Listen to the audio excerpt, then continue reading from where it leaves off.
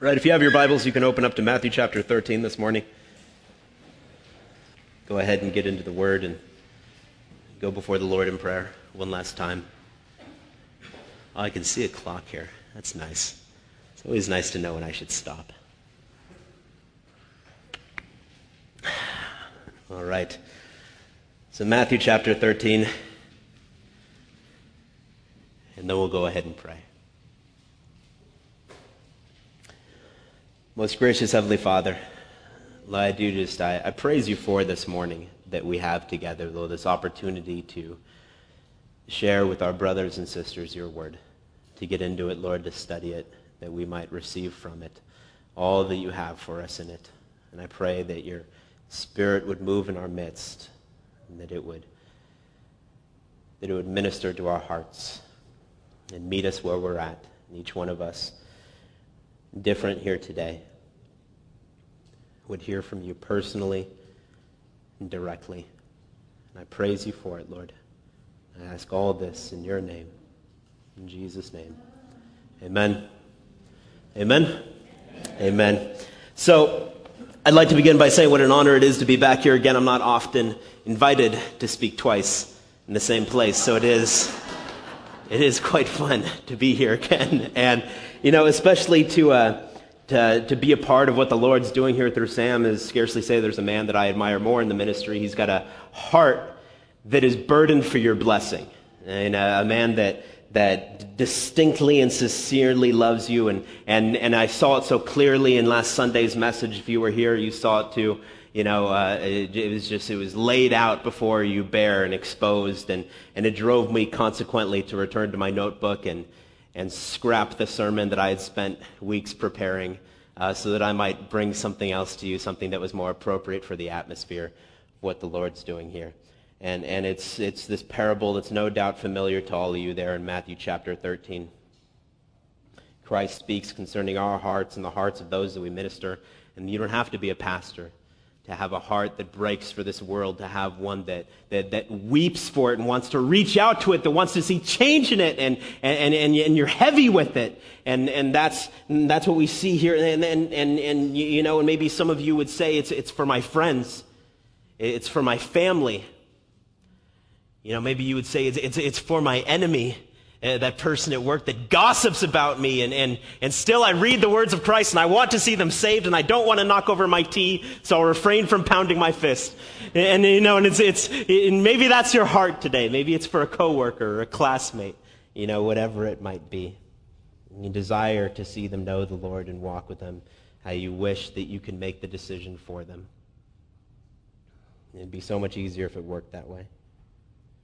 Burden for that person, even now thinking about that person, lost and wandering. And to you this morning, Christ is speaking, seeking to lift your heavy burdens that are upon your heart and impart his truth to you. He might redirect you, even as he redirects us daily in his word. And we'll pick it up there in verse 1 of chapter 13, the parable of the sower. The same day Jesus went out of the house and sat by the lake, and such large crowds gathered around him that he got into a boat and sat in it, while all the people stood on the shore. And there he told them many things in parables, saying, a farmer went out to sow his seed. And as he was scattering the seed, some fell along the path, and the birds came and ate it up, and some fell on rocky places where it didn't have much soil, and it sprang up quickly because the soil was shallow.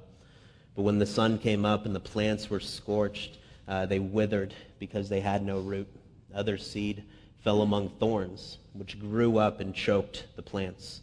Still other seed fell on good soil, where it produced a crop, 100, 60, or 30 times what was sown. And he who has an ear, let him hear. And we'll continue in the explanation of the parable in verse 18, if you want to skip over there with me. And listen then to what the parable of the sower means.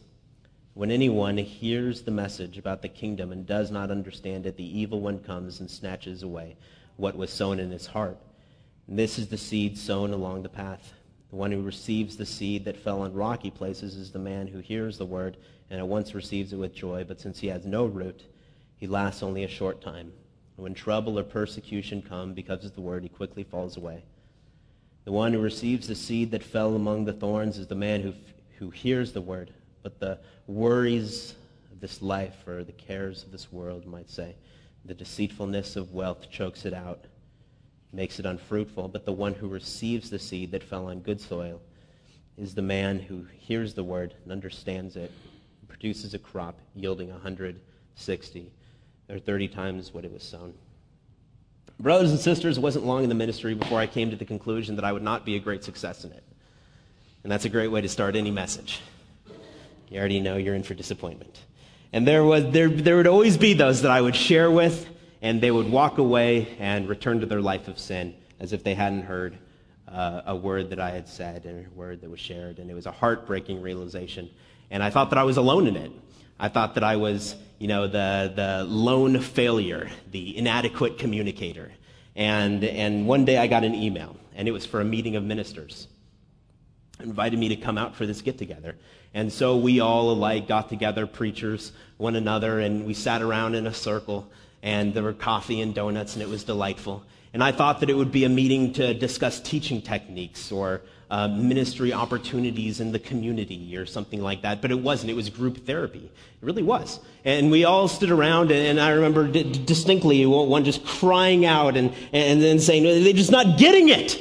I just look at their lives and they're not living it. And each one of them as confused and frazzled and disoriented and even depressed as I was in the ministry at that point. And one crawls out from the back of the room next to the coffee and assorted donuts. I preach and I preach and I preach, and nothing. They just nothing. They don't care. No one cares. And they don't laugh at my jokes. And no one takes notes. And it's just like nobody cares. All they're thinking about is where they're going to go eat afterwards. And when I'm going to stop.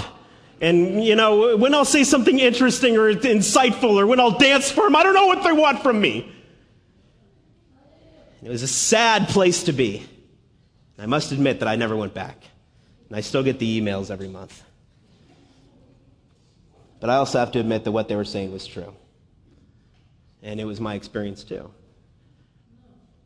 And only a few months ago, a man of advanced age approached me after a message and said to me, "You failed." And I was completely caught off guard. And so I smiled and said, "Excuse me. I mean, a mature man, I must have misheard him."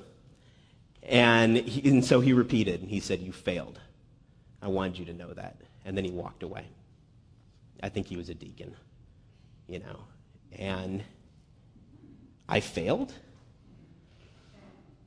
I failed. And it was the sneaking suspicion of my heart that often wonders if anything that I've ever said has made an ounce of difference in anyone's life. And maybe it's the sneaking suspicion of your own heart and your own witness as you share with those around you, those close to you, those you have a heart towards, those that you're constantly reaching out to. You wonder, as I've wondered, maybe if I were just different. Maybe if I was a better speaker like Sam. Maybe if I was more charismatic like Eric. Maybe if I was older and more mature like Pastor Chuck. Maybe there's a magical sentence that I can say that will break through to them, the right illustration or application that I can, impart. And eventually I looked upon the ministry and had to say honestly and in humility that I was unable to correct a single man's life. And that nothing I can say or do could make the decision for them. And the conclusion almost drove me to prepare my letter of resignation in the ministry and never to open up my mouth again except to eat, which I do and enjoy doing and plan on continue doing. And it was an exceedingly discouraging conclusion. But in a lot of ways, it was the right conclusion. And maybe you've reached a similar conclusion, as you say, what do I do? What do I say? How do I say it? How do I get through to them? And you weep for them and you worry about them, and your heart is right and righteous And you, like Paul and Moses, would wish to be condemned for the ones that you love, that they might be saved. And you just don't know what to do. And God would say, you can't do it. As God would say to both those individuals. Listen, stop condemning yourself. You can't make the decision for them. It's only up to them.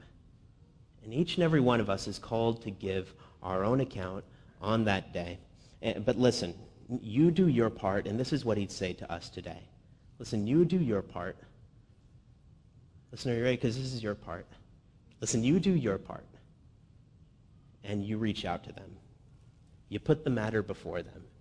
You sow seeds upon them, the word of God, that right and righteous truth of God. But know that Christ has told you what you can expect as you do it. And this is what the Lord would say to us today, and I believe that so many Christians would benefit from hearing the words of Christ this morning as he says, listen, many won't listen to you. It's a fact. They won't be changed because of you. Some will completely ignore you. And others will do exactly what you tell them not to do right after they ask you what they should do. I mean, Sam talked about it last Sunday. It's all of our experience in Christianity. They come up to you and say, oh, I'm at the end of my rope, I'm at the end of the line, and I need a word from you, I need help from you, and what should I do? And you take them before God, you put the matter before him, and you pour out your heart to him. You say, I love you, and I want what's best for you. And they would say, oh, thank you so much. And then they do exactly what they shouldn't have done. And guess what? And God says, I want you to know this, and I want you to share with them anyways. I want you to keep reaching out to them. I want you to keep loving them. And you do what I've called you to do when I said to you in Mark 16:15, where he said, go into all the world, preach the gospel to all creation. You unburden yourself of the truth of God. You lay it upon them. You set the matter before them. Those that are close to you, those all around you. And when you do, you can expect, even as Jesus said here, to encounter 4 types of people. There's not a doubt in my mind that all 4 of these people are represented here this morning. And Jesus says when you scatter seed, it will fall upon, and if you are taking notes, these 4 parts. The hard soil is first. It'll fall upon the hard soil. Next, it'll fall upon the shallow soil.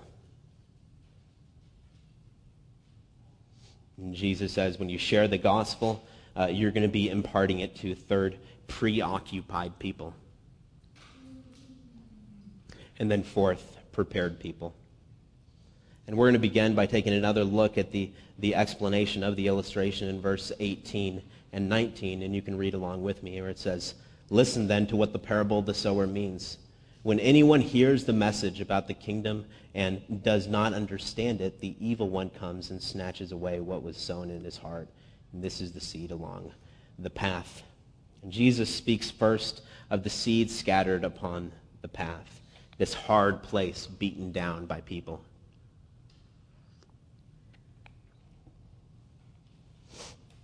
It's hardened by the world. All they've had to endure in the world, the pounding of the world as it's passing over you.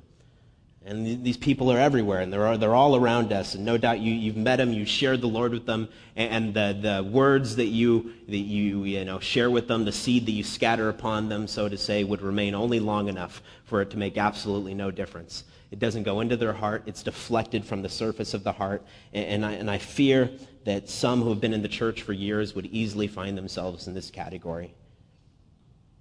If you were to look at yourself honestly, you come every week, and you always have, and maybe you always will. But it's only your tradition, and it's no longer your conviction. And there's a distinct difference between the two. It's something that you just do. It's something that you've always done. It's something that you're used to doing. And for whatever reason, it's your own, and you know it. Or maybe you don't know it. Maybe you're completely oblivious to it. But this would be the matter. It's the hard-hearted traditionalists. Convictions lost a long time ago, and as soon as you walk out those doors, the devil, in one form or another, flies by and picks up exactly what was imparted to you here, and it made no difference from being there, and you're off on your way completely unchanged. And I wonder if we were to be honest with ourselves, how many would say, well, that's me right now.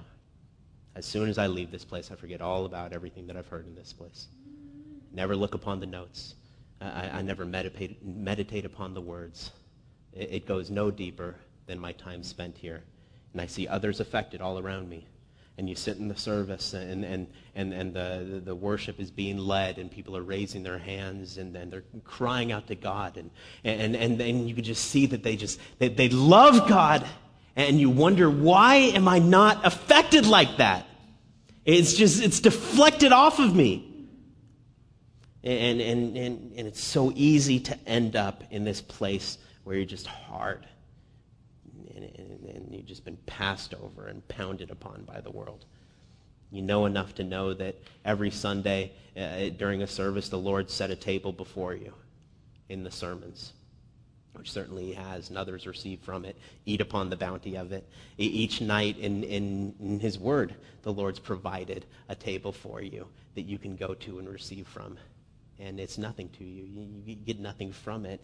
And these in this first category, Spurgeon would say, and I love Spurgeon. I named my dog after Spurgeon, so there's always got to be a Spurgeon quote. I'm sorry.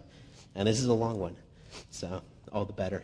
They're delighted to come up with us to worship, but the tear never trickles down their cheek, and their soul never mounts up to heaven on wings of praise, nor do they truly join in confession of sins. They don't think of the wrath to come, nor of the future state of their souls. Their heart is as iron, and the minister might as well speak to a heap of stones as preach to them. What brings these senseless sinners here? And surely we're more hopeful of converting lions and leopards than these untamed, insensible hearts. Do these people come to our assemblies because it's respectable to attend a place of worship? Or is it their coming that helps them find comfort in their sins? Oh, my hearers, your case is one that might make angels weep. How sad to have the sun of the gospel shining upon your faces and yet have blind eyes that never see the light. Now, this is the hard soil. But I want to tell you, while we're talking about the hard soil, that no soil is so hard that it can't be broken by God. Now, breaking is never a comfortable process, but often it's a necessary one. And for some of us that find ourselves here this morning, or for those that you're praying about, well, this might be the very thing that you bring to the new church building tomorrow evening, to bring before the Lord, to spread it out and say, God, you see the hard soil of their hearts. You see how distant they are from you and how stubborn they are towards you. And I just pray, God, that you, in your own way, would break through what is seen by me to be completely unbreakable. And God will be faithful, but we turn our attention to the second citizen, the one that is stony and shallow. And we'll read it in two parts, beginning in verse 5 and 6, where it says, some fell on rocky places where it didn't have much soil, and it sprang up quickly because the soil was shallow. But when the sun came up, the plants were scorched, and they withered because they had no root. And now Jesus explains in verse 20 through 21, and he says, the one who receives the seed that fell on rocky places is the man who hears the word and at once receives it with joy. But since he has no root, he lasts only a short time, and when trouble or persecution come because of the word, he quickly falls away. And Jesus now speaks of the shallow man, who's seemingly converted quickly to Christianity. They come in out of nowhere, and maybe you've seen this, and they have a whirlwind type of experience. And they come in and they're converted, and they fall in love with Jesus, and they read their Bible all day, and they pray all night, and it's exciting to be around these people. And you would say, well, surely this is a new man. Surely this is a new woman, born again by the Spirit of God. And I was a junior. No, I was a sophomore, and he was a junior. and we were saved around the same time, and his name was Mike. But that was as far as the similarities went between me and this other man. We couldn't have been more opposite in our Christianity and in our evangelism methodology. I mean, he would stand up at Upland High School and preach in the open air, right at the cafeteria. And some of you that have gone through Upland High School, you know that it has a winding line, so people are trapped there. He would stand up on the planter box, and he would preach to all these people trapped, waiting in line for their lunch. And it's not my way of doing things, and I would be more critical of the way that he did things, but a lot of people got saved, and it was really neat to see the way Mike would share the Lord with these people, and he was a crazy guy. I remember him standing up there and just, you need Jesus, and come to him and repent and give your lives over and all this, and people would step out of line and they would drop their burritos and they would come to him and they'd be like, I need Jesus, I need to repent, and they'd lay it all out, and he would lead them to Christ, and it was revival all spreading throughout the school, and now summer had come and gone, and I was a junior and now he is senior, and I bumped into him in September and I said, Mike, are you going to preach today? I was excited for a new season of sermons during lunch. And he said, no, and never again. And I said, why? What happened? And over the summer, he said that his mother had died suddenly, unexpectedly. And that he couldn't believe in a God that would allow something like that to happen. And I tried often talking to him to reach out to him, and he wouldn't allow it. And over that year, I watched him bounce around from one thing to the next. It was various different phases that he went through, and he finally settled upon dance clubs and drugs. And sad to say, for many, Christianity is reduced to a stop along life's long journey. And it's not the destination. It's a momentary pause. And he left and wanted nothing more to do with it. And he abandoned it during the days of adversity. Some abandoned it during the days of apathy. And it's heartbreaking to see. Those of you that have friends or family that were once so seemingly right on, they were so filled with zeal and love for the Lord, and it was beautiful in its simplicity. And now they're gone. And you wonder what happened to that and what happened to them and what could have possibly go wrong. And I thought that you were more than that, you'd say, and you were once so serious. And it seems like you don't even know them anymore. And they burnt out as quickly as they were brought up. And some are here today with merely a memory of their brush with real Christianity. And it's true in a lot of different ways. You look back on this time, and that time was merely a fad where you were excited. It was a phase that you went through in your youth or whatever. The fruits faded, and your affections elsewhere. Well, to you, the words of Hosea 14:4, they ring true and wonderful. And the Lord said there just very clearly, I will heal their backsliding. I will love them freely. My anger has turned away from them.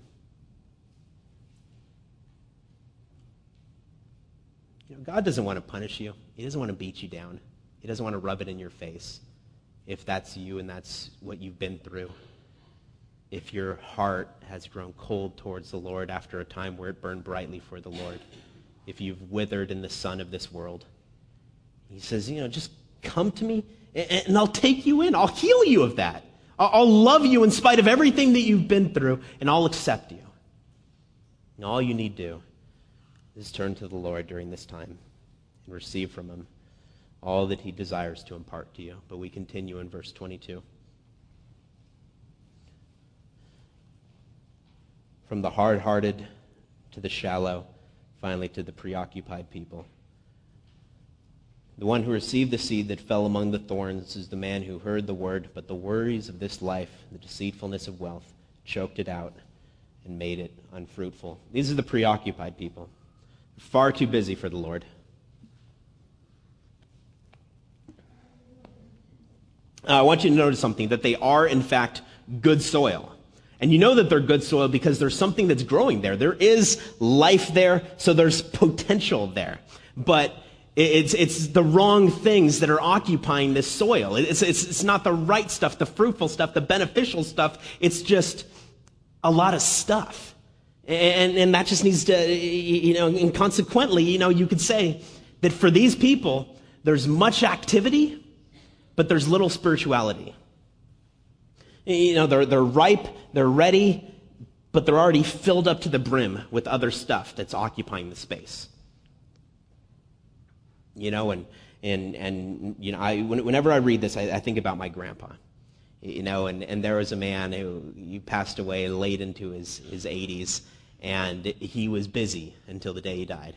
And I would often talk to him. I'd always share with them, and he would say, "You know what? My plan is they're on my deathbed, and you know the rest of the story. That was his plan, But I'll get right, I'll get it taken care of. Don't worry about me, don't bother with me." And all of his life, it was work, it was family, it was money, and it was charity. And none of those things are bad things. They really aren't. They're just,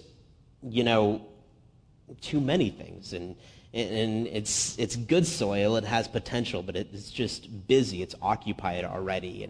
And he was never given the luxury, and he was taken suddenly, still caught in the thorns of this life. And I saw in him what I see in myself and what I see in so many to varying degrees,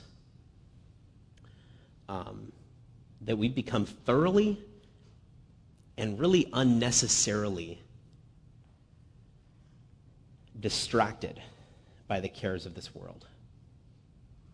And we're choking on it. And I can't come to church. I got the kids. I got to go here. We got to go do that. It's a family thing. It's a friend thing. It's a work thing. I'm just busy with things. It's a girl. It's a guy. I want to take a nap. And listen, I agree with you. All those things are necessary things. And it's like none of those are bad things. And maybe you'd say, and it's like, the services start Monday, on Thursday. They start at 7 o'clock, and by 7 o'clock, I've had a long day. I've had work all day. I come home, and then it's family. I got to be there for them. I got to, take care of them. And then by 7, I'm tired. I barely got enough strength to flop down upon the couch and watch the TV. And then let me say to myself, as much as I say to you, that maybe we're finding our recreation, our relaxation, and our rejuvenation in the wrong things. And maybe it would do us a world of good for an evening to shut out the world and to spend some time alone with the Lord.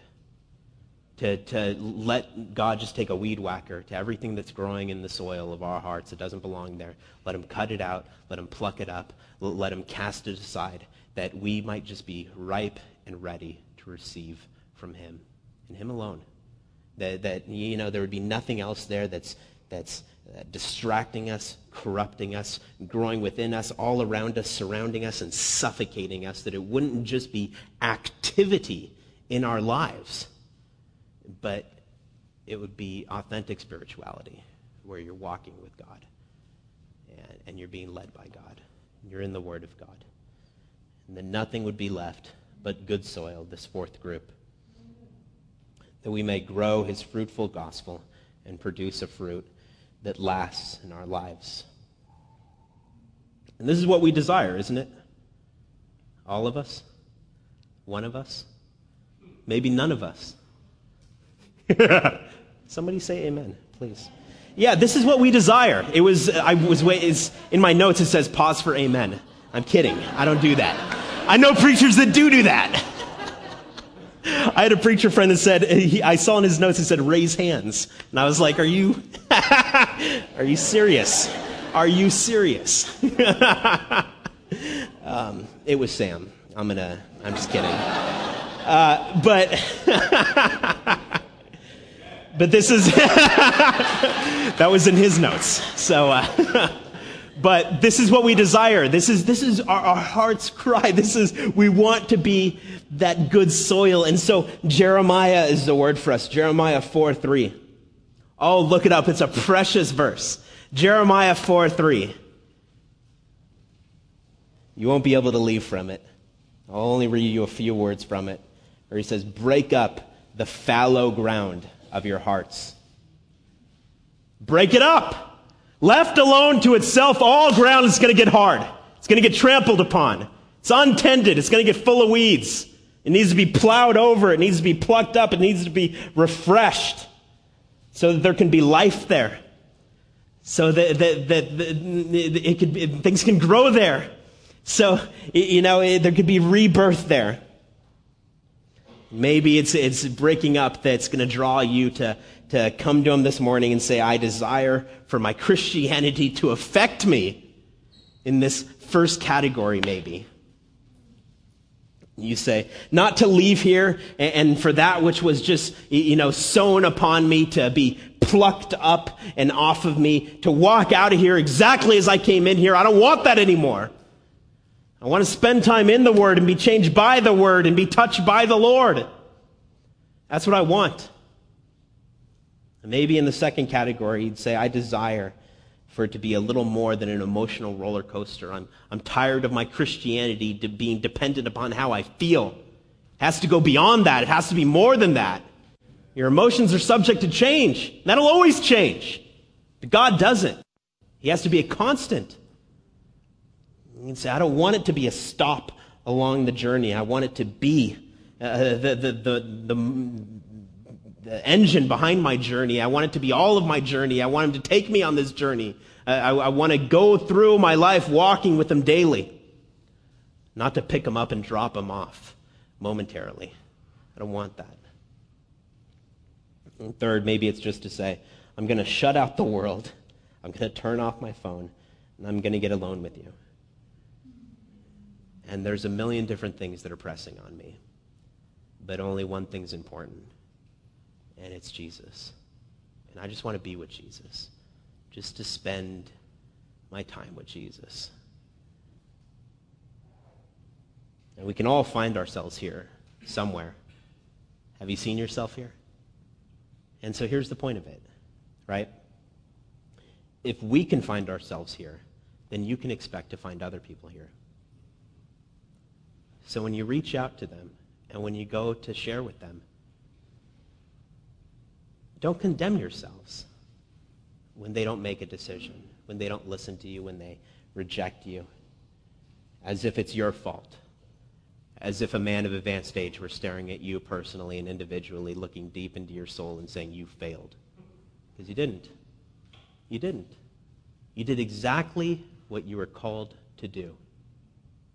You unburdened yourself of the truth of God, which is what we all ought to do. And so Galatians 6 is the word for us where it says, don't grow weary in doing good. Don't stop. Don't let discouragement seep in. And don't witness to those on the hard path that have been beaten down by the world and become so beaten down by that path that you're now just as hard as the one you're talking to. Don't grow weary in doing good. You need to keep at it, keep scattering seed. Because growth is between the ground and God, not you.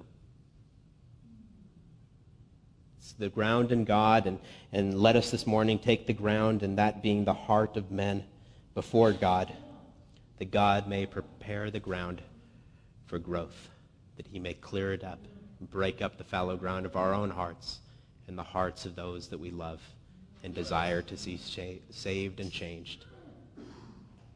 Will you pray with me? Most gracious Heavenly Father, Lord, we take all this before you this morning, and we set the matter before you, knowing that it's not up to us to bring about a change in someone. It's up to us to be there for that person, to reach out to them, to scatter your truth upon them. Lord, as long as they're willing to receive it, and maybe even beyond. I pray, God, that you'd go before us, that you'd break up the fallow ground of our hearts, that you'd tend to it, that you'd plow it. And the breaking, it's never a pleasant process. But Lord, it's for our benefit and blessing as we grow with you. I pray that we wouldn't leave here seeing others receive from you and not receiving ourselves. We wouldn't leave here as maybe we came in reflecting upon a time in the past where we walked with you and it was clear to us, and now we've caught in tradition and we've lost the conviction. I pray that you would bring us back to a place where we're that good soil, where we've been cleaned over by you, we've been tilled by you, and we're prepared to receive from you. And Lord, that you do a work in our hearts this morning, that we wouldn't soon forget, that we would leave this place walking with you, being so confident of that which we have with you. Oh, and Lord, falling in love with you once again as we see how faithful you are to restore unto us a right relationship with you. That you're always waiting there to take us back. And so, Father, I praise you and trust all this into your very capable hands. In Jesus' name, amen.